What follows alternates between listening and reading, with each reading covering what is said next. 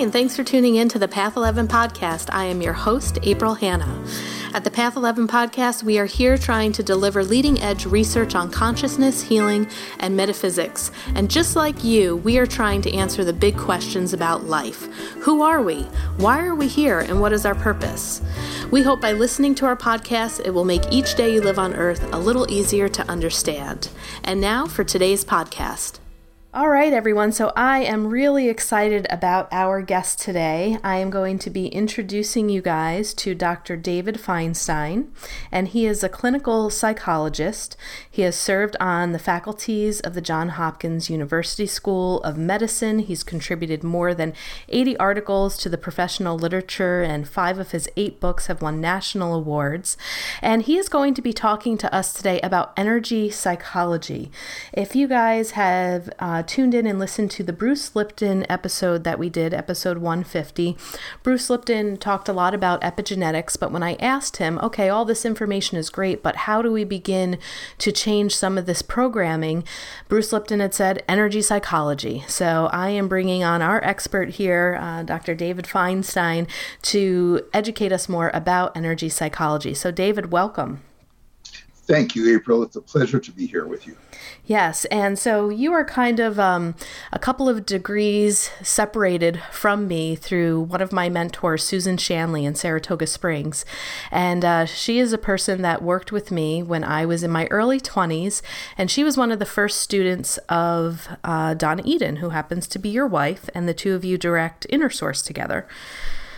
And she was the first person that taught me about tapping techniques, energy psychology, and the works of your wife, Donna Eden. And she was able to help me pull through some trauma that I experienced early on in childhood. And then I later became trained in it myself and offer it to my clients in my mental health practice. So I thank you very much for the work that you've done, because it helped to train somebody that I worked with, which then helped me heal a large portion of my life. So this subject is very dear to me to talk about today.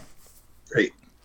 Yeah, so can we explain to the audience what exactly is energy psychology and how does it work?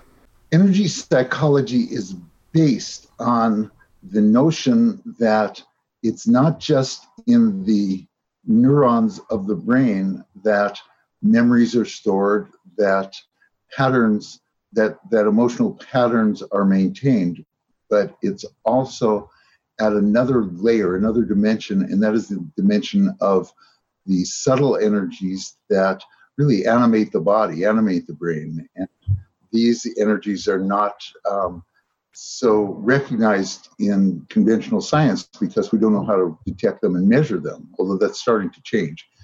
But they have been around for thousands of years in techniques like acupuncture and in yoga and in Tai Chi and in Qigong. So they're not new to humanity. And in fact, their use is so powerful in shifting people emotionally, psychologically, and spiritually that they have maintained in many ways unchanged for thousands of years. They're still used by millions and millions of people throughout the world. And in the West, they've certainly been of interest, but they have, in the last couple of decades, been much more recognized and much more utilized, and so that now most people know what acupuncture is. Most people are aware that someone in their workplace is practicing yoga every day. Someone is doing meditation if they're not. And so all these ancient techniques are really having a revival in Western culture. And where it impacts psychology is that there are certain acupuncture points that when you stimulate them, and when you think of acupuncture, you think of needles, but you don't need needles. You can stimulate them in a number of ways, one of which is simply to tap on the point. And when you stimulate some of these points, they send signals to the brain that have very specific effects. And one of those effects is that some of the points will reduce arousal in the fear centers of the brain. and the centers of the brain that involve other emotions, such as jealousy or anger. And other points will stimulate parts of the brain, such as brains that are part of what's called the executive functions. And those are the parts of the brain that really do planning and make choices and can manage among emotions. So you have kind of in the body a kind of keyboard that allows you to work along with the client's goals, and in a way that's not unfamiliar to other forms of therapy, where you're asking the client what's important to them and getting the history and all of that. But along with that, you're able to make very rapid, targeted shifts in the fear response, in the anger response, where there's irrational fear, irrational levels of anger, and also to rewire, more along the line of what Bruce Lipton was saying, to rewire the characteristic patterns that have maintained themselves since childhood, that are largely in the unconscious mind. So the person isn't even aware that these patterns are unusual. They are just the way that they do things. And but some of those may be self-defeating. And so so you can focus on all of that. Yeah, and that's a lot. A lot of information there. Now, so when we're actually tapping on these acupressure points, and there are some specific points, I know that the tapping protocol has changed a little bit from thought field therapy to emotional freedom technique to touch and breathe therapy. I mean, it seems like there's a lot of practitioners kind of fine-tuning the points in which you touch and tap. But how exactly, when we're touching on those acupressure points, how does it know to communicate with the brain? Because my understanding is that it's making some changes in neural pathways and also releasing some of the trauma that's being held in the amygdala. Is that correct? Yes, that's a very good summary of what happens, but it's, of course, extraordinarily complex in one way. Let me see if I can give you a bit of a thumbnail of how it works. You, you tap on a point on the skin, and it generates an electromagnetic signal. It's called piezoelectricity, and piezoelectricity is well known. It's a form of electricity that is created by mechanical pressure. So you tap on a point on the skin that is known to have a lot of electrical conductivity, and that's what that's what acupuncture points have. They have less electrical resistance. So you tap on this point, it sends a signal, and depending on the point, it may be a signal that tells the brain to activate or to deactivate. They're called tonifying points, and anyway, that's getting a little technical. So then, where does that signal go? Well, the signal goes to the part of the brain that's been activated. And how is the part of the brain activated? It's based on what the client is doing.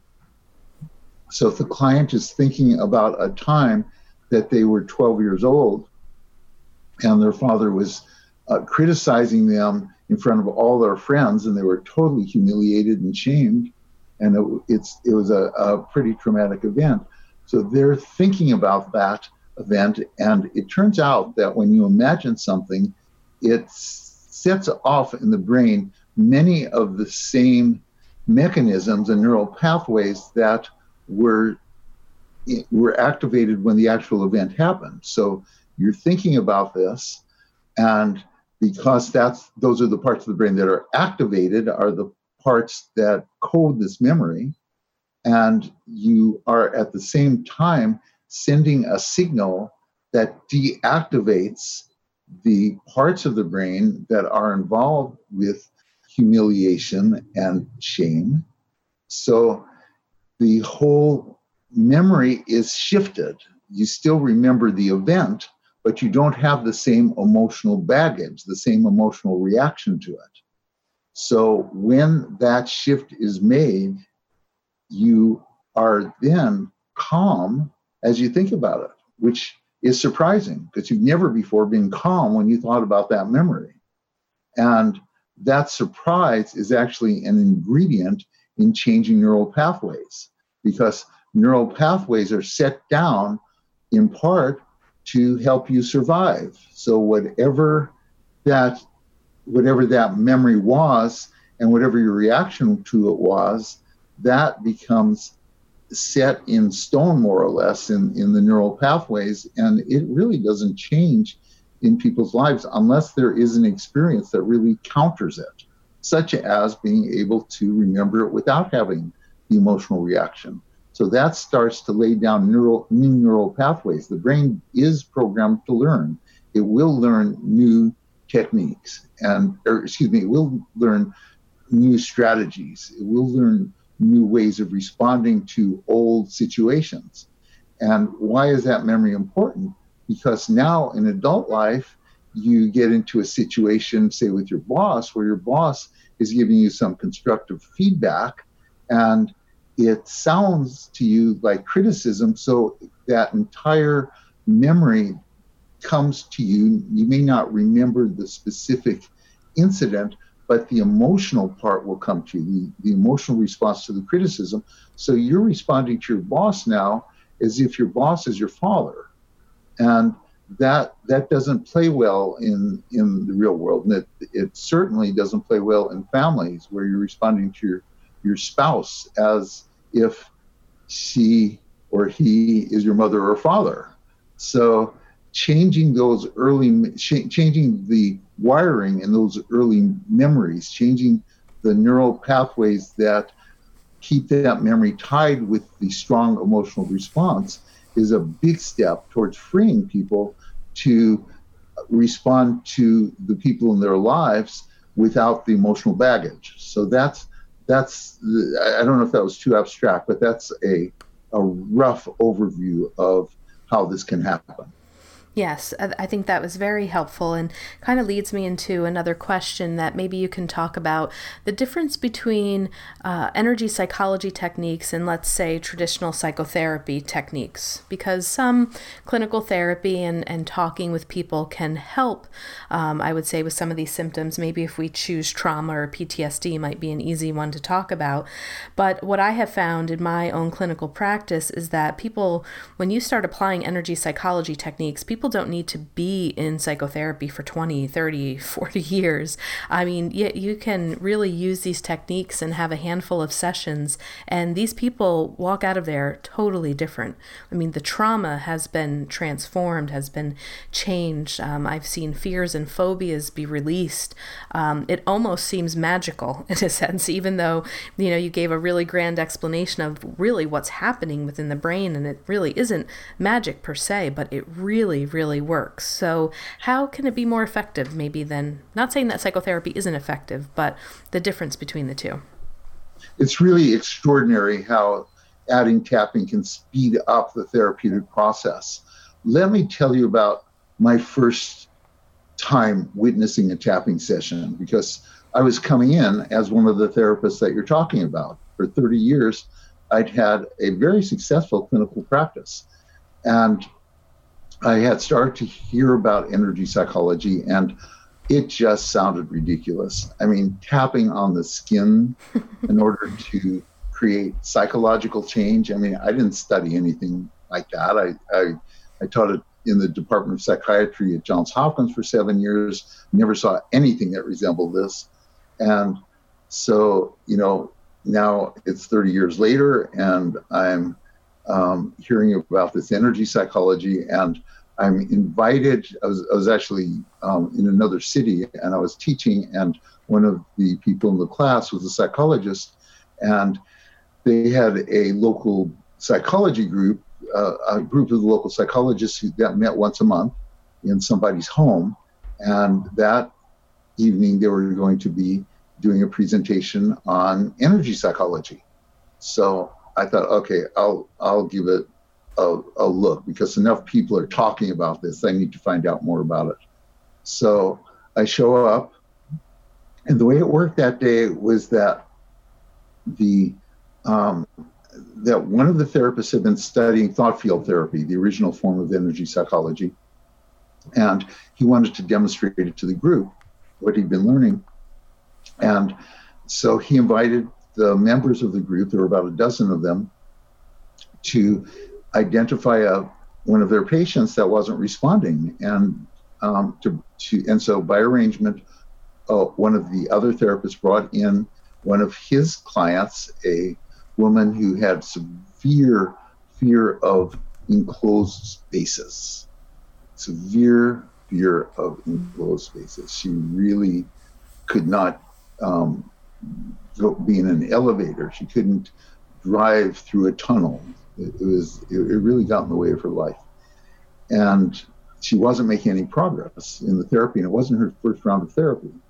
So so what they did was they put 2 chairs in the center of the group, and the rest of us are in a circle around the 2 of them. And the therapist starts, and I was very comfortable with the way he began. He asked her a little bit about the history of her symptoms and about attempts to treat it, and this all made sense. And then he asked her to imagine being in an enclosed space, and she and to give her a rating of 0 to 10 of the amount of distress it caused in her body right then, in her body and her mind. And again, I was familiar with this because I had done systematic desensitization in my practice, and I was, this technique goes back 50 years to Joseph Wolpe, so I'm comfortable with all this. But then it started to get strange. He starts to have her just repeat the target symptom, which was fear of elevators right then. And so she's tapping on these points on her skin and saying fear of elevators.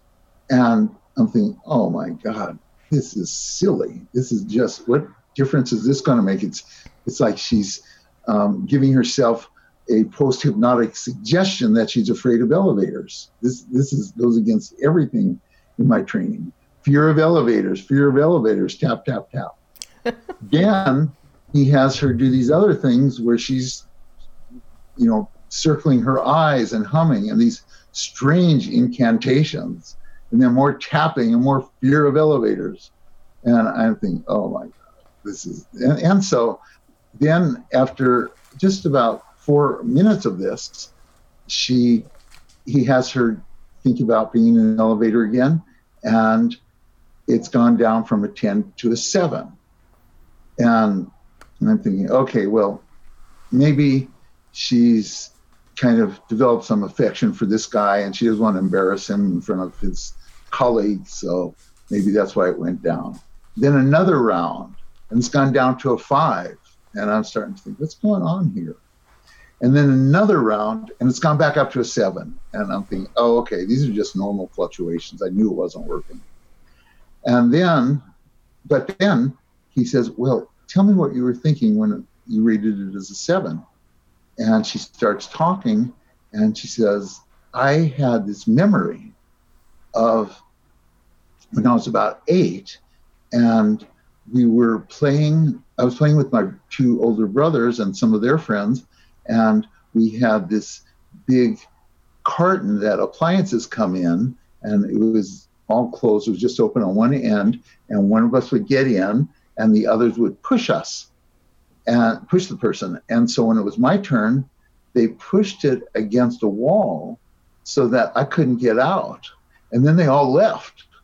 And so I was in there, and because of my weight on the ground through the carton, I couldn't move it. And I was stuck in there. And I started screaming, and it was totally dark. And I don't know how long I was in there, but I was terrified. And I haven't thought of that for decades. But it just came up, and she's getting really agitated. So she's now at a 10 as she's talking about it. And I'm thinking, okay, something did come out of this. Now the therapist, the treating therapist will know where to go, and they'll be talking about that for probably a year, and she can resolve some of her, resentment towards her brothers for it, and some of the trauma, and talk through the trauma and all of that. And maybe it will help her with her fear of closed spaces. But the therapist didn't stop there. He said, okay, now we'll tap on that. And so he starts tapping on her terror. And then that eventually goes all the way down to a 0. And then he starts tapping on her resentment towards her brothers and the betrayal, and gets all of those down to a 0. And I'm just watching this in kind of amazement. And then then they return back to the elevator, and it's now back down to a 5. But very quickly, you can do a lot of rounds of tapping because it only takes 1 to 4 minutes to do a round of tapping. So they get that down to a 0. And I'm wondering, okay, well, will that really translate into elevators and closed spaces?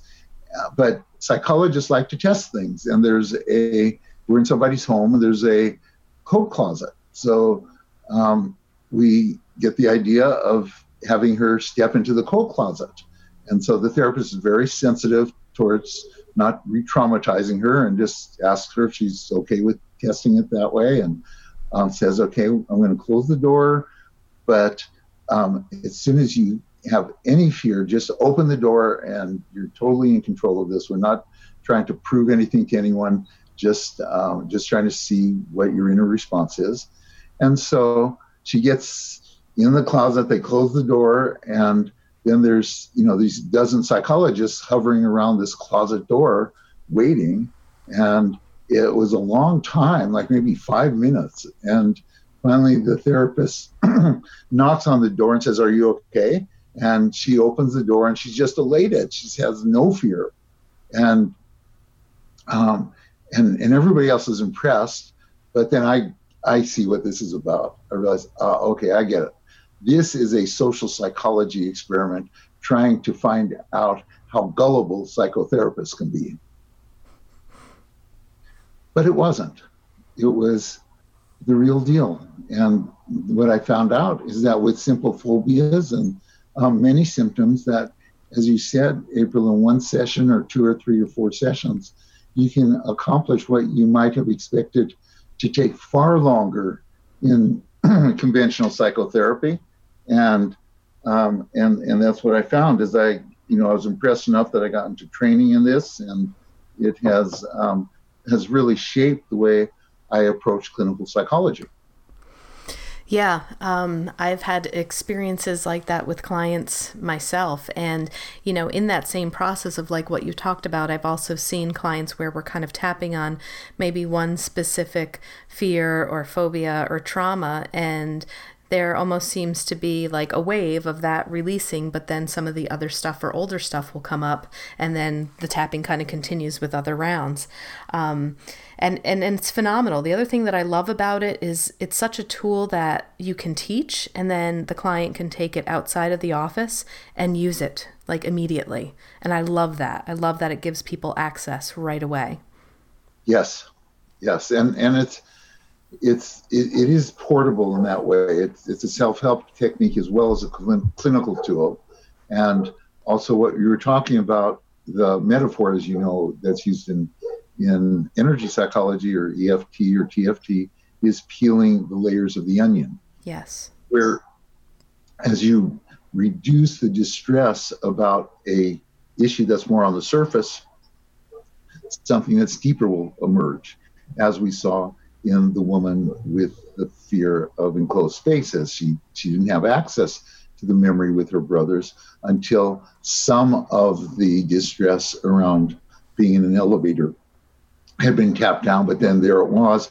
And then so rather than having to be brilliant in assessing what the client needs to work on, the client will continually be showing you what the next step is, which is really helps keep the therapist in close attunement with the client. Yeah. And I've also, once I've taught my clients the energy psychology techniques, it's almost like, I may not see them for a while, but then they'll come in and say, okay, I have something new that I want to tap on. It's like they understand the connection of like what's going on with them emotionally and how tapping can help. And they're like, okay, I have another thing that I think tapping can help on. And we go through a couple of rounds, and, they leave feeling really good. I think One of my success stories, too, that really shocked me and surprised me when I first started using it on one of my first clients was a young, I think she was about 10 years old at the time, and she had a fear of lightning because the day that her father had passed away, there was a huge lightning and thunderstorm. So she associated thunderstorms and lightning with the passing of her dad, and any time the storm started to come or she would experience a lightning storm, she would go into panic and her post-traumatic stress would come out, and she really would miss days of school and couldn't sleep, and it was pretty horrific for this young girl. And so we did a couple of tapping sessions on it, but the challenge was I can't predict the weather or lightning or thunderstorms. So we kind of had to wait it out a little bit to see, what was going to happen when the next storm came. And her symptoms decreased, and then she came in and we did a couple of more tapping, and then we waited again for another storm, and it was amazing of how this little girl healed. And then we did further work on the grief and the grief of her father, but just getting through that trauma and that fear of thunder and lightning storms, it was miraculous. And that's when I was like, whoa, this stuff really works. I can't believe it. I've had some other stories like that. Yeah. Yeah. Those associations that people make between when there is an early life event and some cue that had to do with an early trauma that triggers that trauma, and you mentioned PTSD, this is perhaps it is the most effective technique I've ever witnessed in my 47 years now as a clinical psychologist for treating PTSD. It is able to zero in on the relevant issues without re-traumatizing the person, which is a problem in many PTSD treatments. And it is quick. It's not a one session cure like we saw with the woman with the fear of enclosed spaces, but it is certainly a very powerful route to making change in people that have maybe been carrying PTSD for 30 or 40 years in their lives, to reverse that. And it's such a gift to people. They're so grateful. It just changes their lives. Yeah, it really does. And I know on your website, too, you have a demonstration about how EFT can also work with veterans. And I've had some personal experience in my career, too, in working with combat vets. And, some of their horrific memories that they've brought home, specifically when they were in combat. And they couldn't be more amazed about how their sleep was better. Their flashbacks were, they weren't coming. Their trauma really of some things that they experienced or were in positions of things to have to do just completely, I don't want to say like completely went away, because like you said, it's not that the memory isn't necessarily still there, but it wasn't as repetitive. They didn't have the visceral emotions connected to it, when they thought about it. So do you want to talk at all just a little bit more before we start to wrap up a little bit about maybe working with veterans or just the PTSD part of it? Right. Well, with veterans, with anyone with PTSD, the key symptom is how intrusive it is, that it comes in flashbacks. They'll be living their life and something will trigger a whole memory, and it will come as a flashback. It might be very vivid, or it might not be vivid at all. It might be totally the emotional dimension of it, so that they don't have any understanding of why they went into extreme fear or extreme anger or extreme aggressiveness. And it often comes in nightmares, so that some of these, many veterans are sleep deprived. And with that sleep deprivation, it's very hard to function in a job, in a relationship. So the whole constellation of always being on alert, always knowing you may be about to be triggered in ways that other people won't understand, is a very difficult way to live one's life. And to be able to very quickly step into the symptoms, and in the space of a session feel one major symptom neutralized, is so empowering and so encouraging for the veterans and their families, because the families are also, suffering along with their loved one, because they don't have a way to help. They just see the suffering, and there's no, and some, families are very loving about it. Some families are very judgmental about it. Often families break up because of it. So it's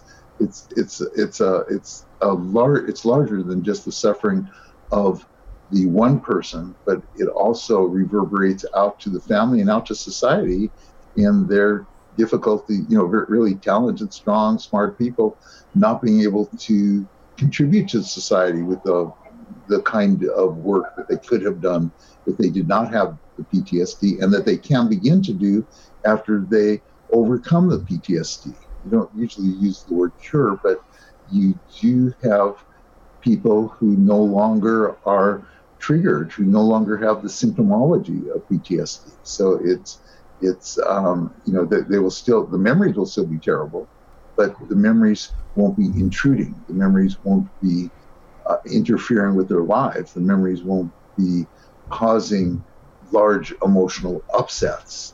So it's a real makeover of the person's neurology.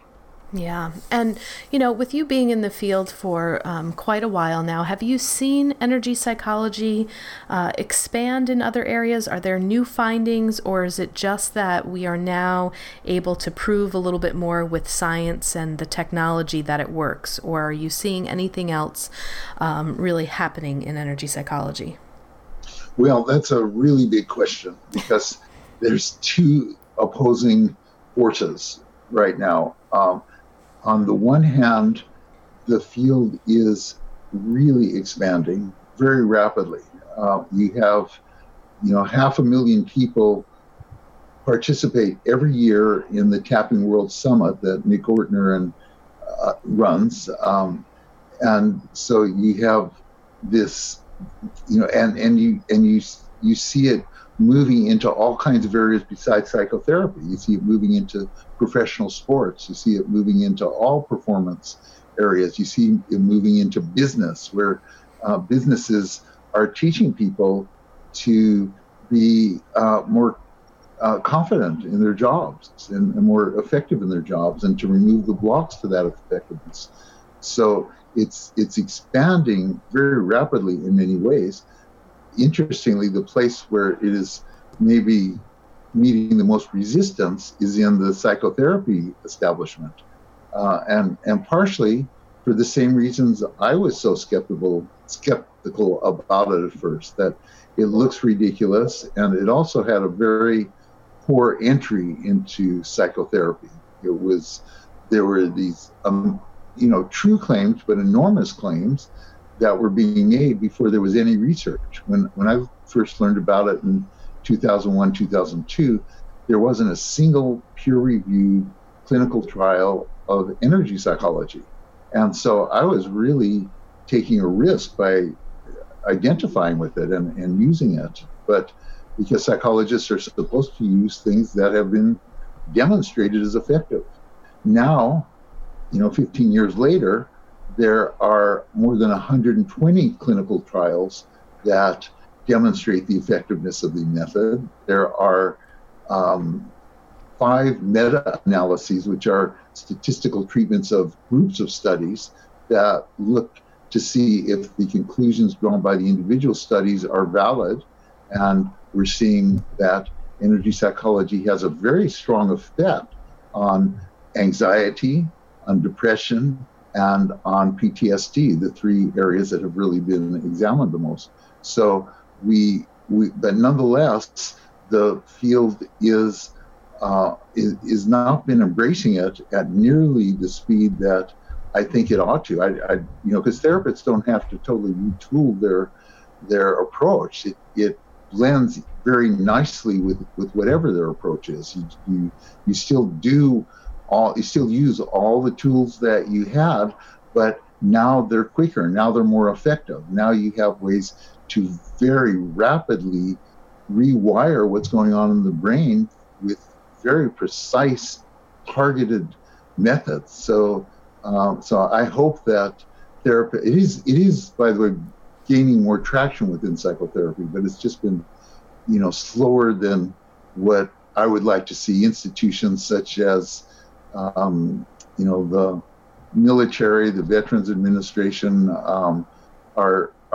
it's kind of popping up in little pockets, but the higher ups are not saying use this technique, learn this technique, which I think they should. Meanwhile, institutions like Kaiser just in their journal had a major article that Dawson Church, myself, and a few others wrote on guidelines for using energy psychology with PTSD. So it's showing up, but slowly, yet it is also expanding in the larger culture quite rapidly.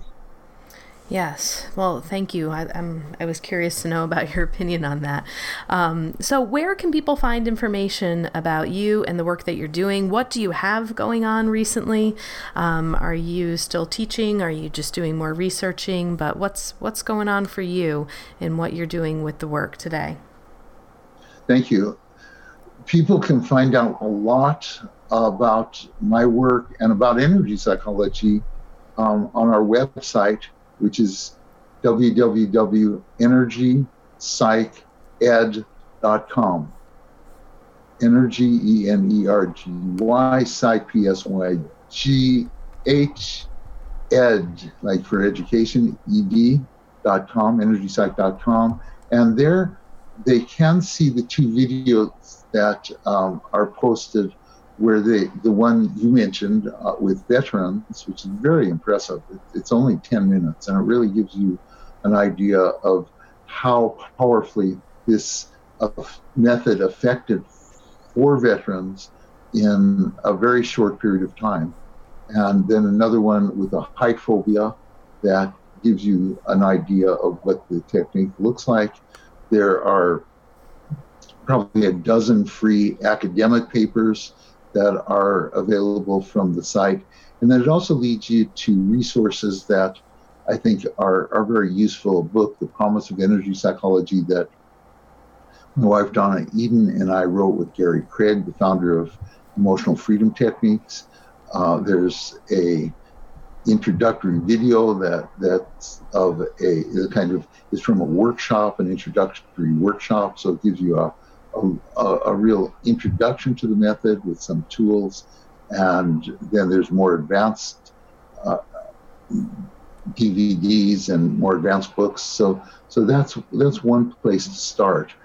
There, I teach in a couple of weeks. I'm not sure when this is being broadcast, but a couple of weeks from right now, I'll be teaching a 5-day introductory course at Omega Institute in upstate New York. I do a few of those each year. I'm moving more into teaching people the use of language with energy psychology, because as when people learn it, they find they can master the basic procedure, the basic protocol quite easily.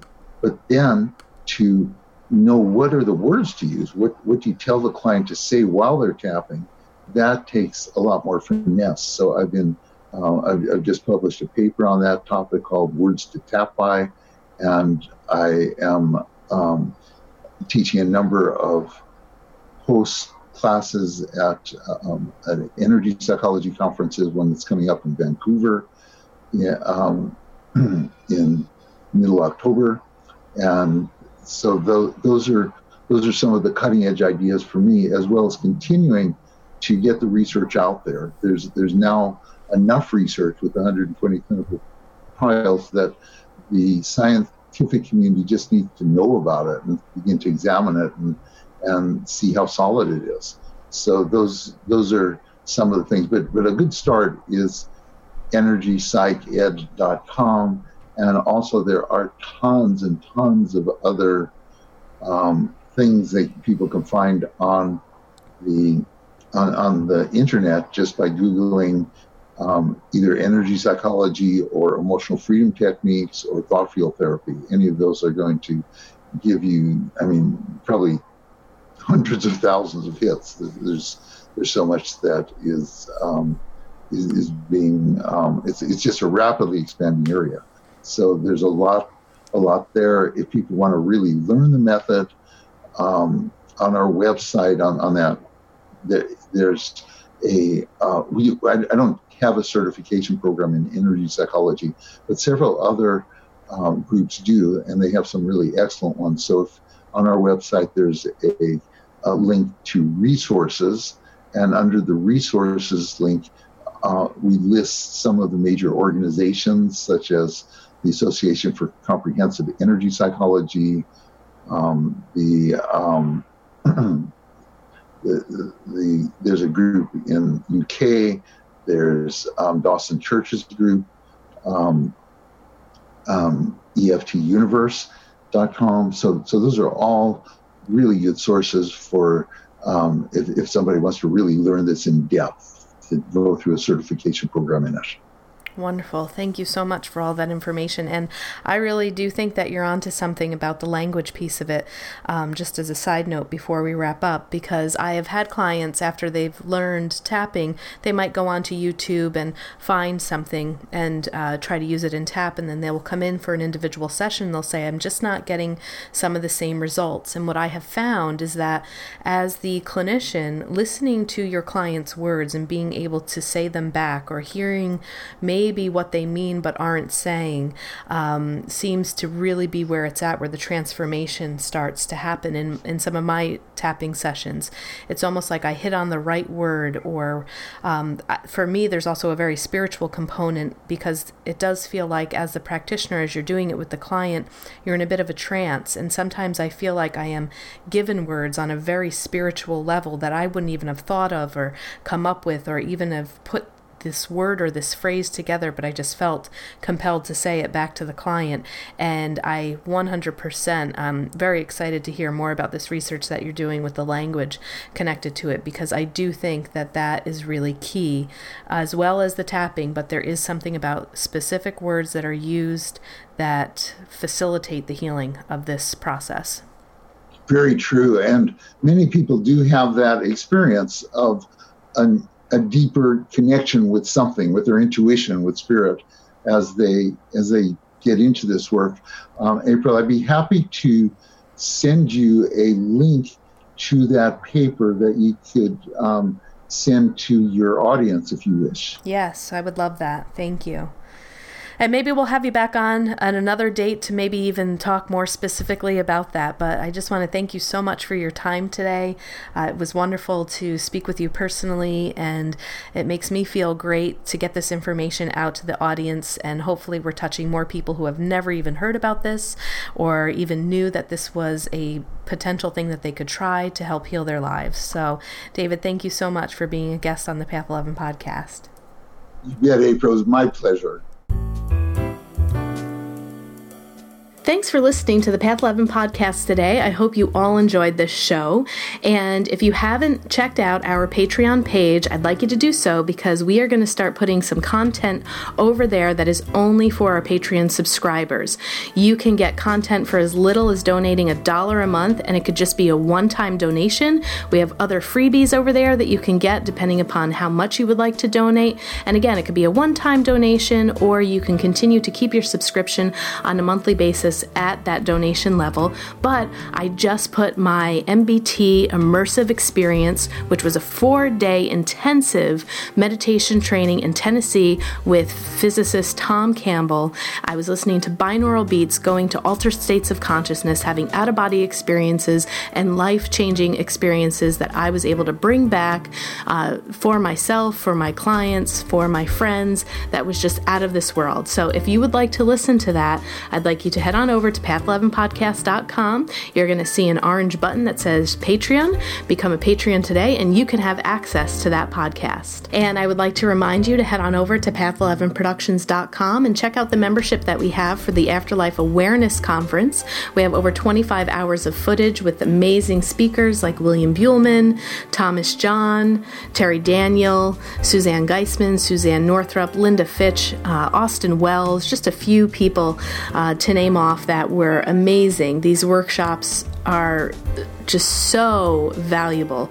So I think that you would really enjoy it. It's also a great thing to think about to maybe give the gift to somebody who is struggling with grief. If you are looking for resources, this is a great conference to send people to check out. And thanks again for listening today.